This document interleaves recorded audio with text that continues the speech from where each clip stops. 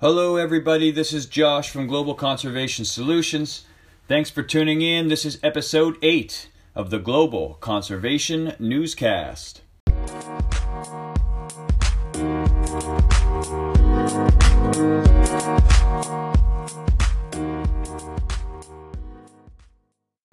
Alright, episode 8 covers the week of March 4th, 2019. And starting off, a new study has been published showing that populations of many of Britain's small carnivorous mammals have rebounded since the 1960s. Species such as the Eurasian otter, common ferret, European badger, stoat, European pine marten, and least weasel have all increased in the last few decades thanks to conservation efforts aimed at legal protections, pollution control, habitat restoration, and reintroductions. Prior to the 1960s, widespread hunting, trapping, and poisoning took its toll on all mammals across Britain, and several species were pushed to the very brink of extinction. Otters declined to just a few small populations due to hunting and agricultural pesticides that washed into the rivers. However, those pesticides were banned and hunting was outlawed in 1978. Since then, otters have returned to every county in England, and their numbers continue to climb. The common ferret, which was nearly wiped out entirely, has also made a comeback after a 1958 ban on leghold trapping. Today there are over 83,000 ferrets in England, and they continue to expand across their historical range. Despite the current controversy of badger culling in the UK, populations have nearly doubled since the 1980s thanks to legal protections established in 1973.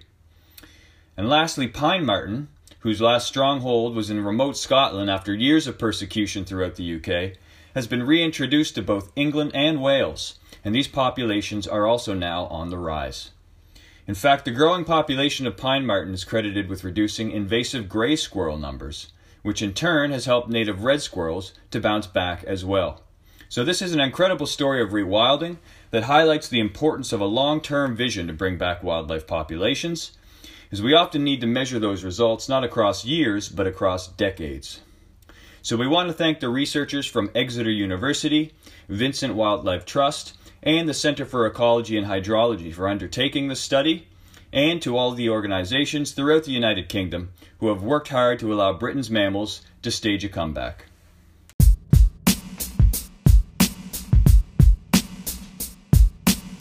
In the Philippines, the community of Tingloy has recently designated a new marine protected area.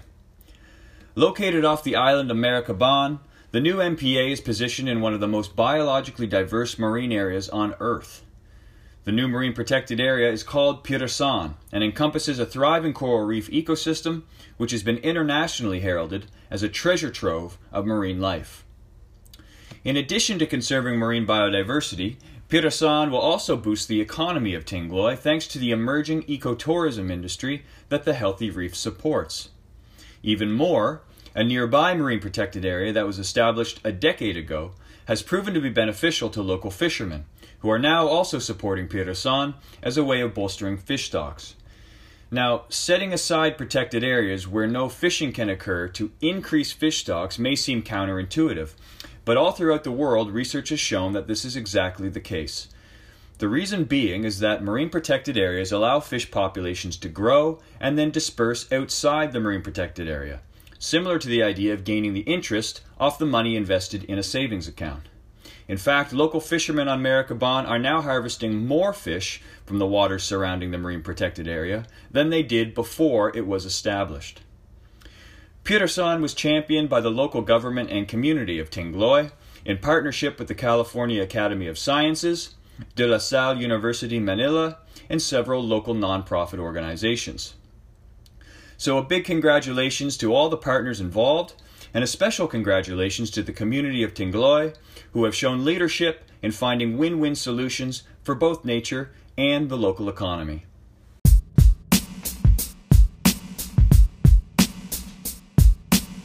For the first time in over 150 years, a Eurasian wolf has officially settled in the Netherlands.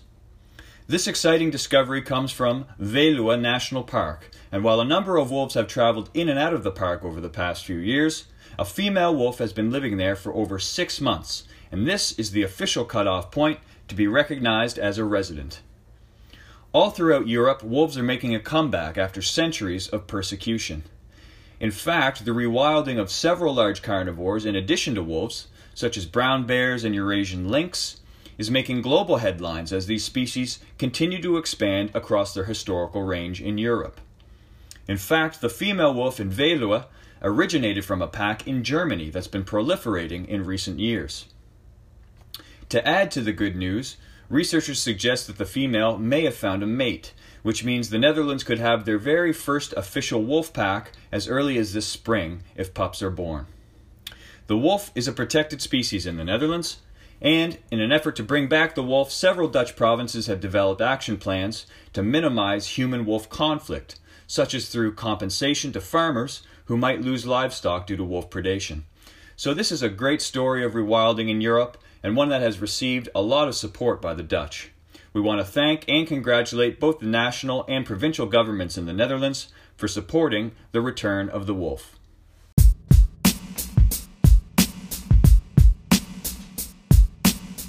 A new study has been published showing that the kea, which is a threatened species of parrot endemic to the South Island of New Zealand, is able to bounce back in areas where invasive predators are controlled. The study took place across 30,000 hectares of kea habitat, a massive area, which is primarily mountain forests and alpine tussock grasslands. The results of the study show that kea nesting success increased by over 70% as compared to areas where invasive predators were not controlled. Researchers also believe that the benefits of invasive predator control at this large scale also extends to other native bird species. The study was undertaken by the New Zealand Department of Conservation and Predator Free New Zealand, which is a charitable organization established to encourage, support, and connect New Zealanders in their efforts to conserve native wildlife by controlling and eradicating introduced predators such as rats, possums, and stoats. Now, this is no small feat when you consider that New Zealand has the highest rate of threatened species in the world, with 81% of birds, 88% of reptiles, and 72% of freshwater fish being endangered. The trial to control predators for the benefit of kea and other wildlife all contribute to a national campaign called Predator Free 2050, which, as the name suggests, aims to rid New Zealand of the most damaging introduced predators by 2050.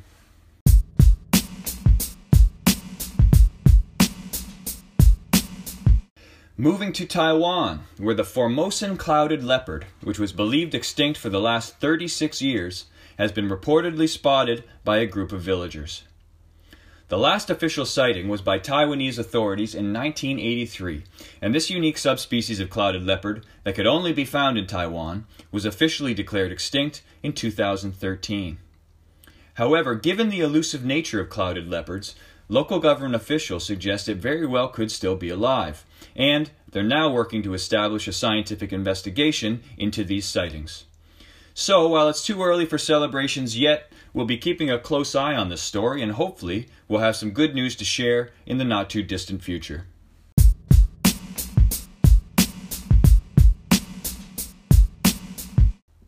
Thanks to the generosity of many people like yourself, a protected area is to be established in Ecuador to conserve the entire known habitat of the recently discovered blue-throated hill-star hummingbird.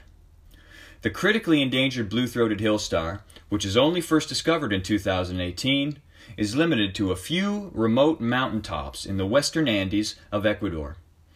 As it turns out, mineral rights on these mountaintops had been given out by the Ecuadorian government, and they were scheduled to be mined, which would have destroyed the hill-star's habitat and driven this unique species to extinction.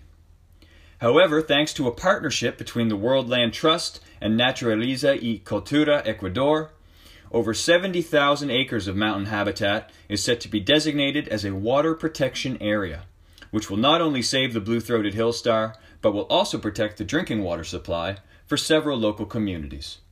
So we want to congratulate both organizations for their quick response in saving the blue-throated hill-star, and as well to all the donors who have helped make this project possible.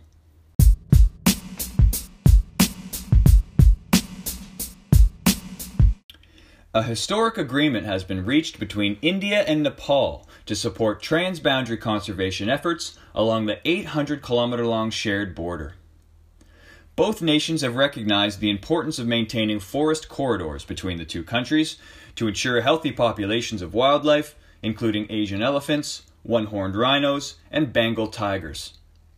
Tigers have been a particular focus in the agreement, as populations have risen steadily in both countries over the last decade. The new agreement seeks to protect tigers and enable their free movement between India and Nepal, and a memorandum of understanding lays out several actions that both countries have agreed to work together on, including strengthening efforts to curb wildlife poaching and illegal trade, joint tiger monitoring in national parks and protected areas along the border, pursuing activities that minimize human-wildlife conflict, and promoting the exchange of information to learn best practices in allowing local communities to participate in conservation efforts. So congratulations to the governments of both India and Nepal for their leadership in wildlife conservation, and also to the World Wildlife Fund India and World Wildlife Fund Nepal for helping to organize and coordinate this agreement.